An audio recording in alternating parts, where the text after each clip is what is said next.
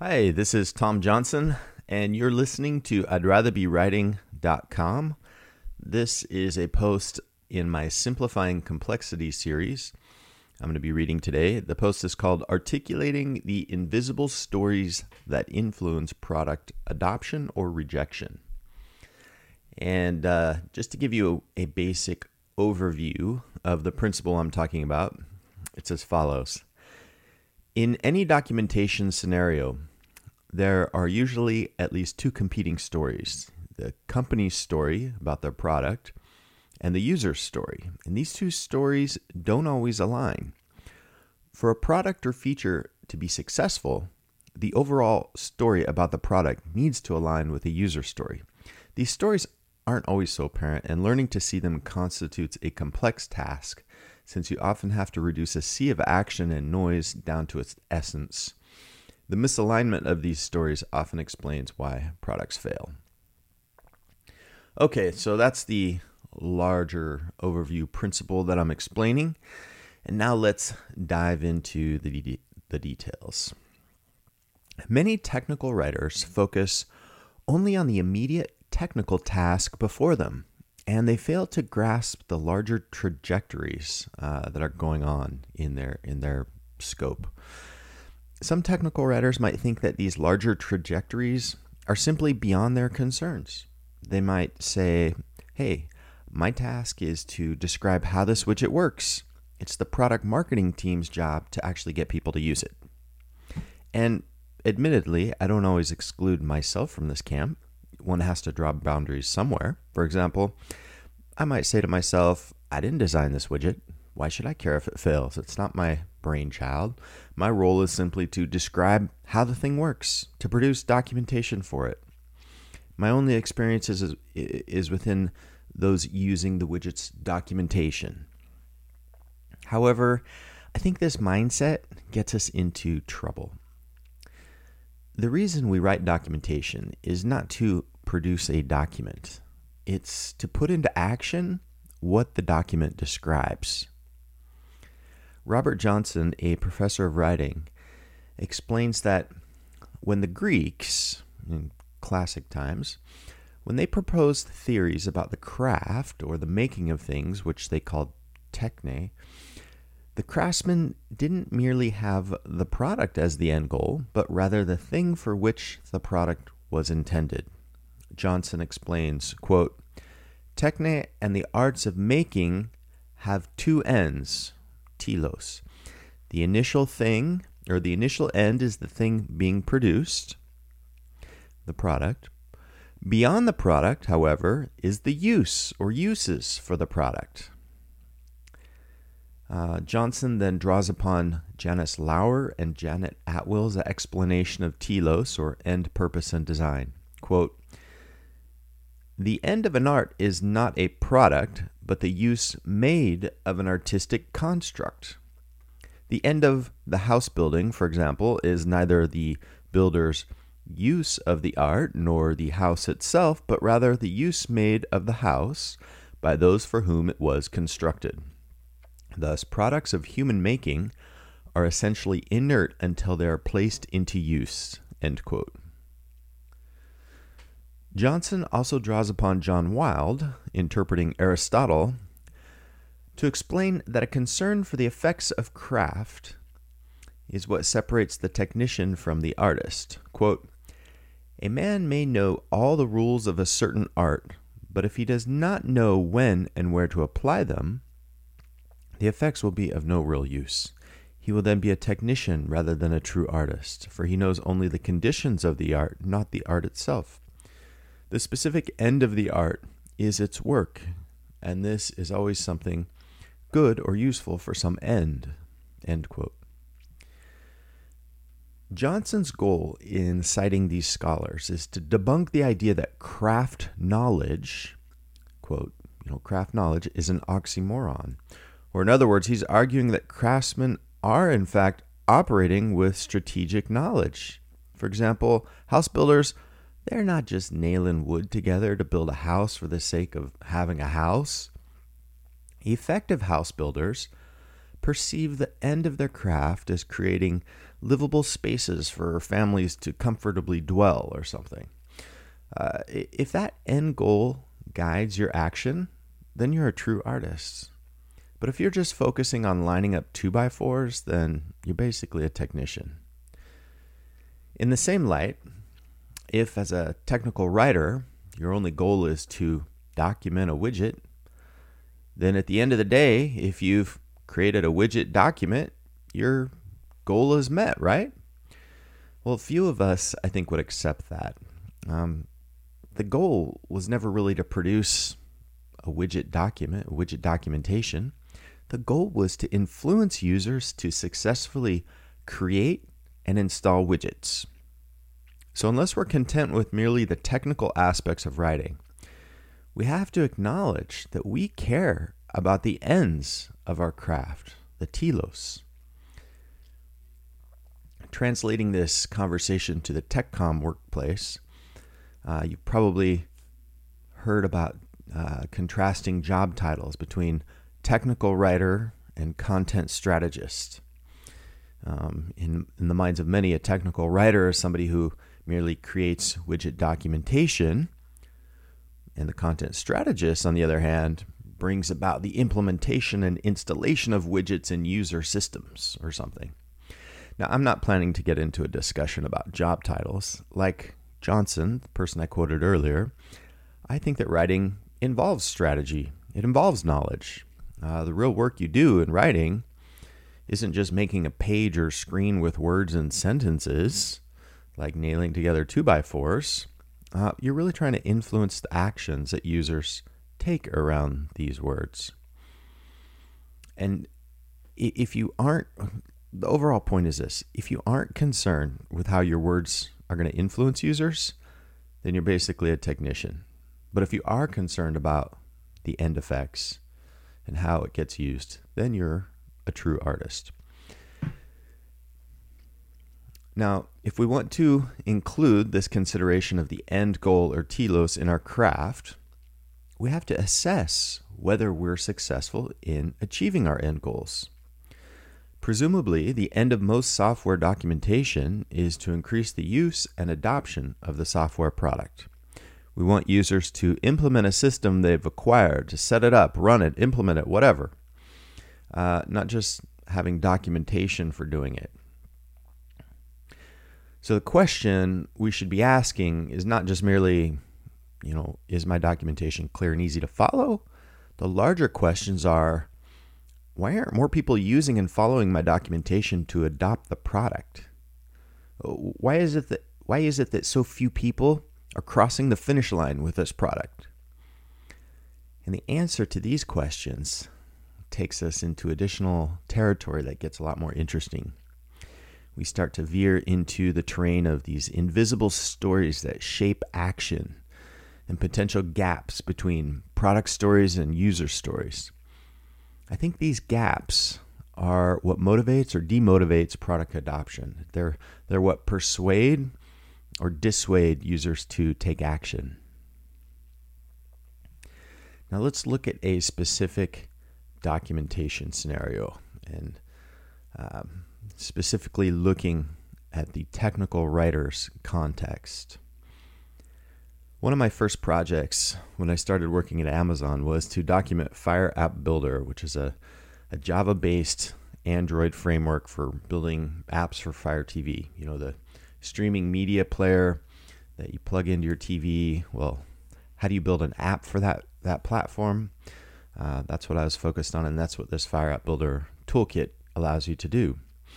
So at first glance, it seems like, hey, my task was just to create documentation for users. So I buried my head in the months to come, writing documentation. I implemented best practices for information design. And at the end of the day, I had created documentation for the release. But in publishing the docs, I was short-sighted to think that I had reached my goal. My goal was never to create documentation for Fire App Builder. My goal was to create more Fire App Builder apps in the App Store, which would in turn increase selection of apps in the App Store. More apps means more selection, happier customers. When I stop to analyze whether I achieve the end purpose of my craft, it raises some questions. Well, yes, we do have many Fire App Builder apps in the App Store. The number wasn't nearly the count that I had anticipated while writing the documentation. The first year saw approximately 75 apps on board with Fire App Builder, but in my mind I had the idea that thousands of apps would be using Fire App Builder.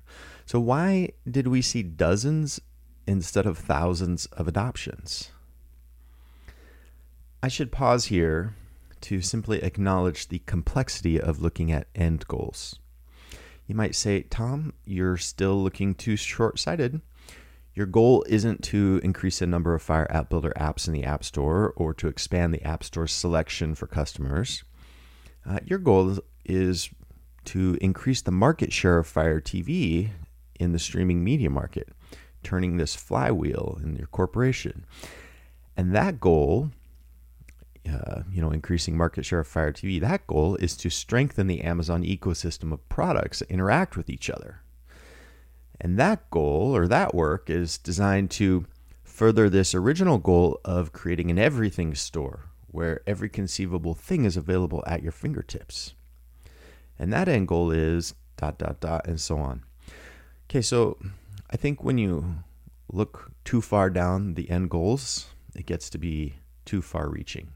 The connection to these further goals is just too tenuous. So many other efforts and causes influence the larger end of simply increasing market share of Fire TV. I mean, think about all the efforts around acquiring media content, designing the user interface, the supporting products, the ecosystem of voice. It's hard to measure success in this larger end because there are simply hundreds of causes for that larger effect. And this documentation is just one tiny cause. So let's restrict the end goal of writing this documentation to just one level beyond merely producing the documentation. Let's include this end of increasing the number of Fire App Builder apps in the App Store. So with this end in mind, when I'm writing a topic on how to configure the manifest file in Fire App Builder or something, it might appear that my task is to explain the Min SDK version settings to users. But this is really like looking at a leaf or branch in front of my face instead of at the forest. My real task involves increasing the number of Fire App Builder apps in the App Store. When we analyze whether our documentation was successful, we have to ask, did it achieve this actionable end? Why did some users adopt it while other users rejected it? And this gets to the heart of the craft and the purpose for which we're simplifying complexity. This is rhetoric applied to the workplace. Why did people not do what I hoped they would do from the language and words I created? Why did the discourse in my docs not motivate action? And now that we're in the realm of rhetoric and motives and action, we can start to analyze the situation from a better perspective. In the next section, I'm going to explore what drives action on a deeper level, the stories we push about our products versus the stories that users believe. So before we move into some more concrete examples, I want to dive into what scholars have to say about story and narrative so that we can build a theoretical foundation to ground our analysis. To push users towards some end goal, we form a story around our product that serves the purpose of persuading them to take action towards our product. And whether they initiate this action that we want or not depends on how our product story aligns with their story. Michael Drout, an English professor at Wheaton College, argues that, quote, story channels our intuition and lets us understand how things work. The structure of argument is finding ways to tell stories about the things you want to talk about. End quote. In other words, stories form this organizing conceptual framework that determines our understanding and our actions. Although most of the foundations for humanities tend to align with rhetorical theory, and you're probably familiar with the focus on logos, pathos, ethos. Another theory called narrative paradigm theory, proposed by 20th century communications scholar Walter Fisher, argues for a different approach. In his narrative paradigm, rather than grounding decision-making and evaluation in logic, one looks at stories as the underlying fabric of society. Looking through Fisher's narrative paradigm lens, we might ask, what really factors into our sense-making of the world around us? Do we arrive at our sense of the world through careful analysis of logic, by analyzing the soundness of reasoning and evidence behind well-ordered arguments? Or do we make sense of the world around us through stories, the stories we hear, the stories we tell ourselves? Scholars in the psychology discipline, they also say story is foundational to sense-making in the world. In an article called Stories from the Secret City, Ray Smith's Art of Narrative as Rhetoric, Russell Hurst, a TechCom scholar, presents the cognitive psychology view on story. Quoting from Russell, he says, "Cognitive psychologists tell us that hearing and reading stories is a major way in which humans make sense of their world and position themselves in it. We also listen to our own internal narratives about our lived experience over and over. In our conscious and unconscious minds, we weave stories together into a conceptual fabric. This ever-expanding tapestry forms, in large measure, our worldview. It thus profoundly influences a host of our cognitive functions, such as our cause and effect thinking. Of course, it is not stories alone that weave this tapestry. We also read statistics, hear reasoned arguments, look at scientific facts, etc. But stories loom large in our psyches and influence our thinking and behavior in deep ways. This fact has inspired the recent swell of interest in narrative theory in many fields, including literature, sociology, psychology, public relations, management, rhetoric, and technical communication." End quote. So if stories are the conceptual fabric that profoundly influences the way we see and experience the world, aren't these stories worth examining on a deeper level? Another scholar, Tracy Bridgford, draws upon psychologist Jerome Bruner to explain that stories provide a frame through which we make sense of the world. Bridgford writes, quote, "Narrative frames," Bruner says, "provide a means of constructing the world, of characterizing its flow, and of segmenting events within that world, without which we'd be lost in a murk of chaotic experiences. Human beings," he says, "do not deal with the world event by event or with text sentence by sentence. They frame events and sentences in larger structures." End quote. And those larger structures are the narrative frames or stories that ground how we see and interpret the world. And my favorite metaphor for looking at story is to compare it to gravity. In another book, What's Your Story? Storytelling to Move Markets, Audiences, People, and Brands. Two other writers, Ryan Matthews and Watts Wacker, say stories are, quote, "a force as powerful and universal as gravity and, sadly, often almost as invisible to the people it impacts," end quote. Gravity works as a good analogy for the power of story because gravity itself is invisible. You don't see it. Yet gravity influences the orbital paths and trajectories of nearly everything around us, everything we see. In Einstein's general theory of relativity, gravity bends space and time. You may have seen these images where you have a sphere sitting on this mesh grid, and instead of a flat grid, it's like a ball on a blanket that bends it down, and that ball is kind of like the story. There's also been a great deal written, both in mainstream media and academic journals, about corporate narratives. especially origin stories and even CEO stories. For example, there's an article called Strategic Application of Storytelling in Organizations by Randolph Barker and Kim Gower, and they use the narrative paradigm theory that I discussed earlier as the foundation for their, quote, storytelling model of organizational communication. They basically argue that, quote, storytelling is an effective way to communicate in this corporate environment to arrive at an enhanced organizational communication and performance, end quote. In other words, if you use story, you just communicate a lot better. You can help people cohere around values in an organization much more efficiently than without it.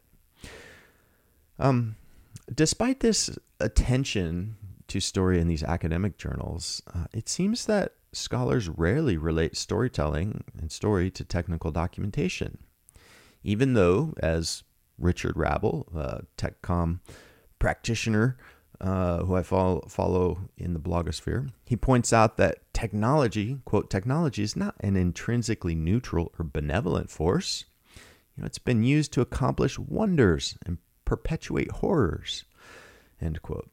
So my goal in this article, and of course, Richard's not necessarily just talking about documentation there.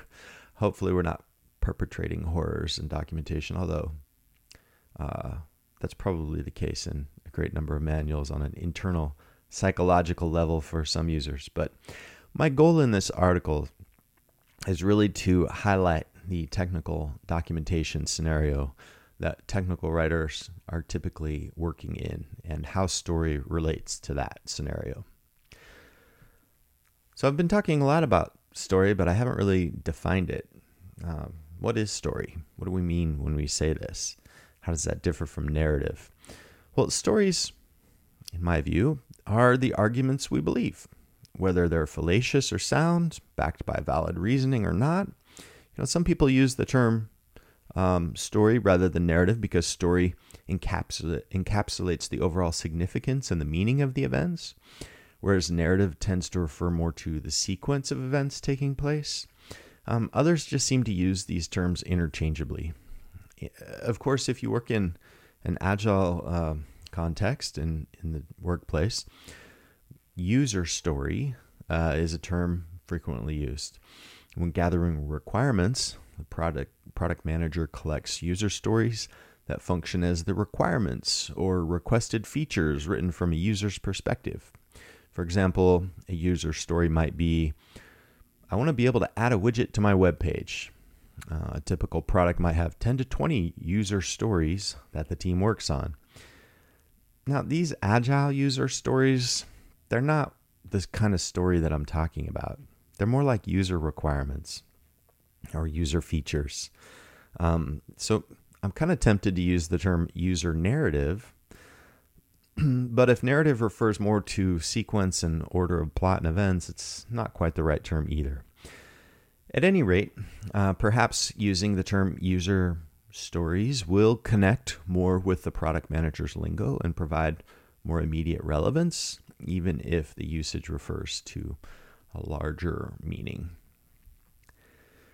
All right, now let's get into some more examples. The invisible stories that drive our actions and thoughts, they're not always apparent. Identifying them requires some insight, a sense of clairvoyance. But identifying these stories that then play out in the narratives of our lives will help us understand better why people adopt or reject the products that we're documenting. Let's unpack the idea that stories drive action a bit more with some concrete examples. In a recent op-ed in the New York Times, David Brooks, the columnist, asks, "What is the democratic story?" That's the title of his article. And it's the central question in his piece. In other words, what story are Democrats telling in order to bring people to their side? Brooks starts by describing the story that Republicans were telling about their candidate. Brooks says, quote, "The story Donald Trump tells is that we good-hearted, decent people of middle America have been betrayed by stupid elites who screw us and who screw us and have been threatened by foreigners who are out to get us. And that story resonated with people. You can get a lot of facts wrong if you get your story right, Brooks says. Brooks then asks what story the Democrats are going to tell to persuade others against the Trump story. Brooks says, quote, "Today, Democrats tell two other stories. The first is the traditional socialist story associated with Bernie Sanders. America is rivaled by class conflict. The bankers and the oligarchs are exploiting the middles. We need a fighter who will go out and battle concentrated economic power. The second story is the multicultural story. American history has been marked by systems of oppression. Those who have been oppressed, women, African Americans, Latinos, need to stand together and fight for justice." End quote. Brooks identifies these larger stories that are driving people forward and influencing their actions, even if these people are unaware of these stories. They're operating at a deeper unconscious level. Now, what Brooks fails to ask, in my opinion, is what is the people's story? And how does the people's story, the individual person's story, match up with either the Democratic or Republican story? People aren't an empty sponge absorbing whatever story someone tries to tell them. Rather, they're driven by their own stories, which usually center more closely on their own interests. Before diving too far into product versus user stories, let's pause here to let these ideas sink in a bit, applying them to you and me right here. I have a story and you have a story. On this blog, my story is that I'm a technical writer in the trenches. I'm not a bystanding academic or a consultant at a distance. I'm knee-deep in the real work of documentation, and as such, I can relate to other technical writers. My entrenchment in the workplace gives me unparalleled insight in my blog posts to make my assertions and reflections real, relevant, and rooted in experience. Now, whether this is true or not is beside the point. This story guides and shapes my perspective. And I think it helps align readers with me because they sort of perceive me as a virtual colleague. And what's your story? In the context of you reading this blog, your story is that you want to keep updated with the latest trends and happenings in the field. You know you need to stay current, and so reading TechCom blogs and other websites serves as a form of continuing education. It's a way to help keep your pulse on the information, techniques, and other news that you need to keep aware and up to date. You feel that reading here and participating in comments and other discussions aligns with the same purposes for which you might attend a TechCom event, to interact with like-minded colleagues, to participate in the ongoing conversation as part of the curious, ever-learning body of technical communicators. At least that's the story that I'm projecting onto my imagined audience. All right, so we talked a little bit about these larger political stories, but let's now move into the technical writer's workspace and articulate some stories to bring this concept to life. Let's make use of this story framework with docs. And in order to do that, we need to identify two types of stories: product stories and user stories. Then we assess how the two stories align, particularly in regards to documentation. I'm going to look at 3 examples to make these efforts clear, and I'm going to use 3 products within my own work context because I'm most familiar with them. And also articulating these stories will be useful to me. Example 1. In the case of Fire App Builder, which I described earlier, the product story was this. While many developers are familiar with building Android apps for mobile phones and tablets, TV introduces another form factor with many new elements and considerations that are simply unfamiliar to most developers.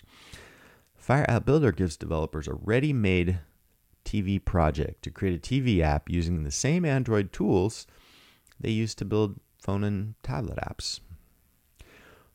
A more succinct way of saying this is TV apps are hard to build. Here's a sample TV toolkit to make it easier.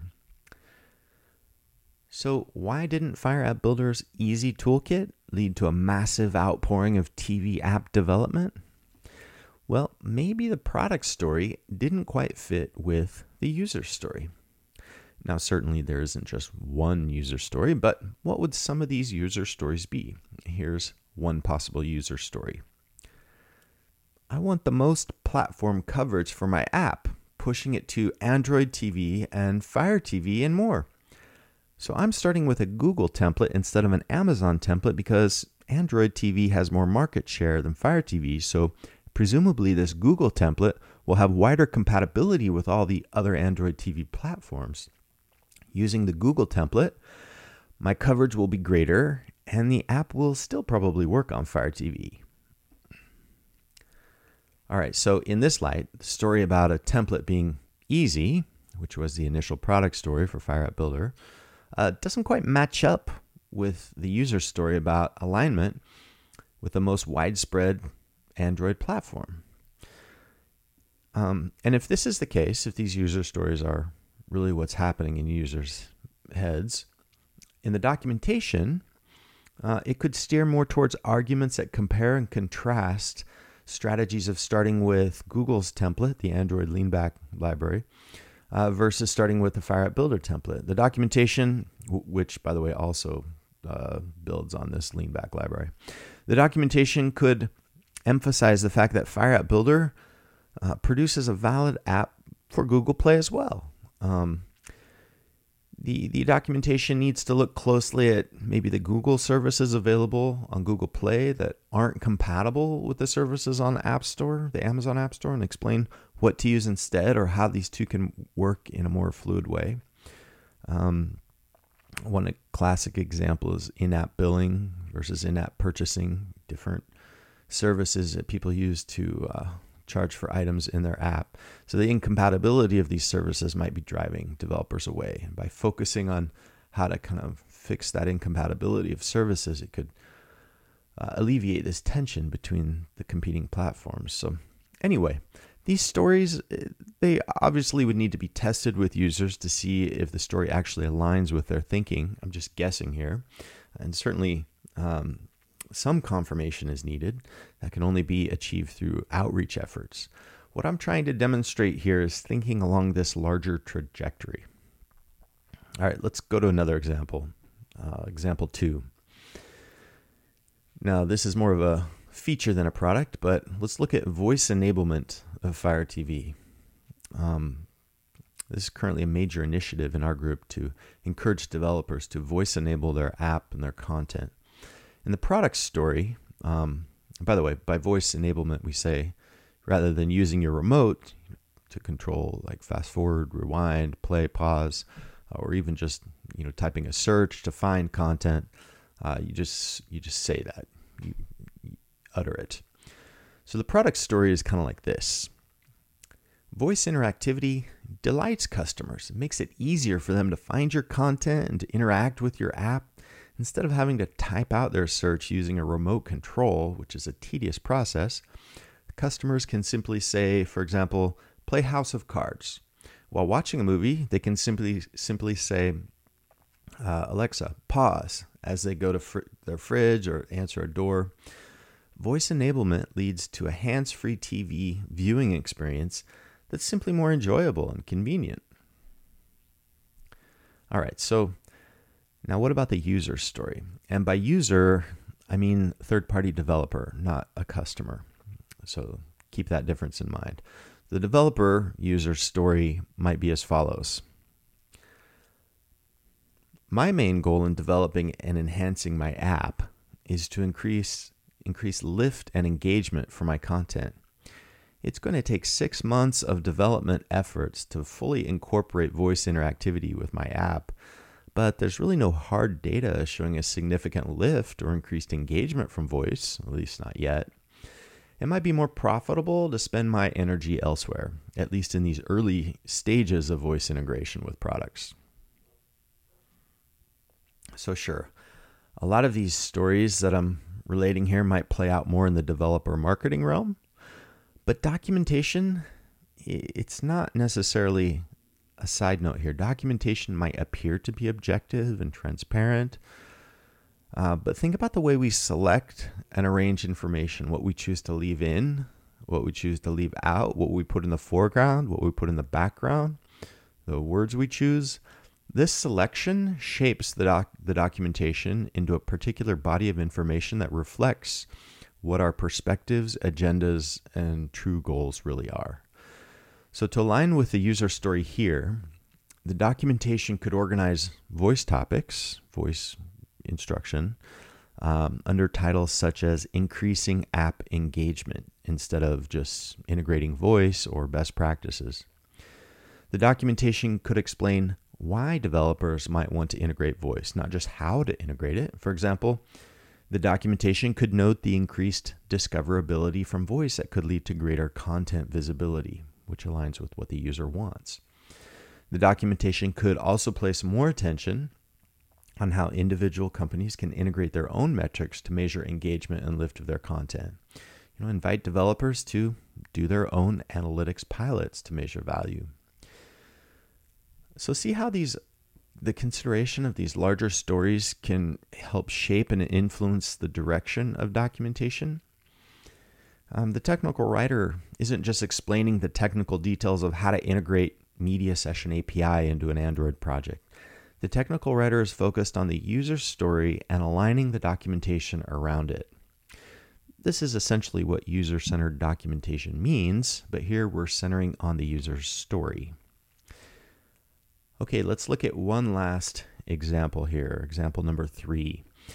We'll look at another product and user story around a different product called Amazon Creator. Amazon Creator is a browser-based solution designed for content creators rather than developers, and it allows them to create a Fire TV app from a YouTube channel or MRSS feed within a matter of minutes. So the product story for Amazon Creator is kind of like this. You can create a Fire TV app in minutes using a simple web tool that doesn't require any coding at all. You've already published your video content on YouTube, so why not bother to spend a few minutes building a Fire TV app to distribute your content onto another channel, expanding your audience to include the millions of Fire TV customers as well. Now, in writing the documentation for Amazon Creator, again, I felt that upon release, we would see thousands of Fire TV apps, almost one for every YouTube channel. Who wouldn't want to do this? Yet once again, rates of adoption didn't match up with expectations. So what happened? In this case, the documentation was really clear and easy to follow. In fact, the product itself probably didn't even need documentation. So what happened to the thousands of Amazon Creator apps? Why didn't users feel more persuaded to create Amazon Creator apps from their YouTube channels? Well, the user story might not have been related to ease of building the app at all. Perhaps users told themselves this story. Our viewers already know how to find us on YouTube, and Fire TV viewers can easily access YouTube through the Firefox or Silk app on Fire TV.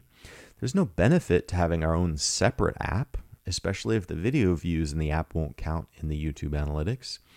We want the views, feedback, comments, and other analytics more squarely centered on our main distribution channel in YouTube rather than fragmented into other channels. All right, so in this case, instead of focusing on the ease of use for building an Amazon Creator app, what the documentation could do instead is address the questions about analytics more directly, providing guidelines about the unique perspective that users would gain by looking at analytics through Amazon's metrics. This alternative view can provide better segmenting of audiences, leading to more detailed understanding about the viewing habits, locations, and devices. They're not just lumped together into one analytics bucket, but you have much more detail about who's viewing your app, where, and how, and why. All right, so let's conclude this project here.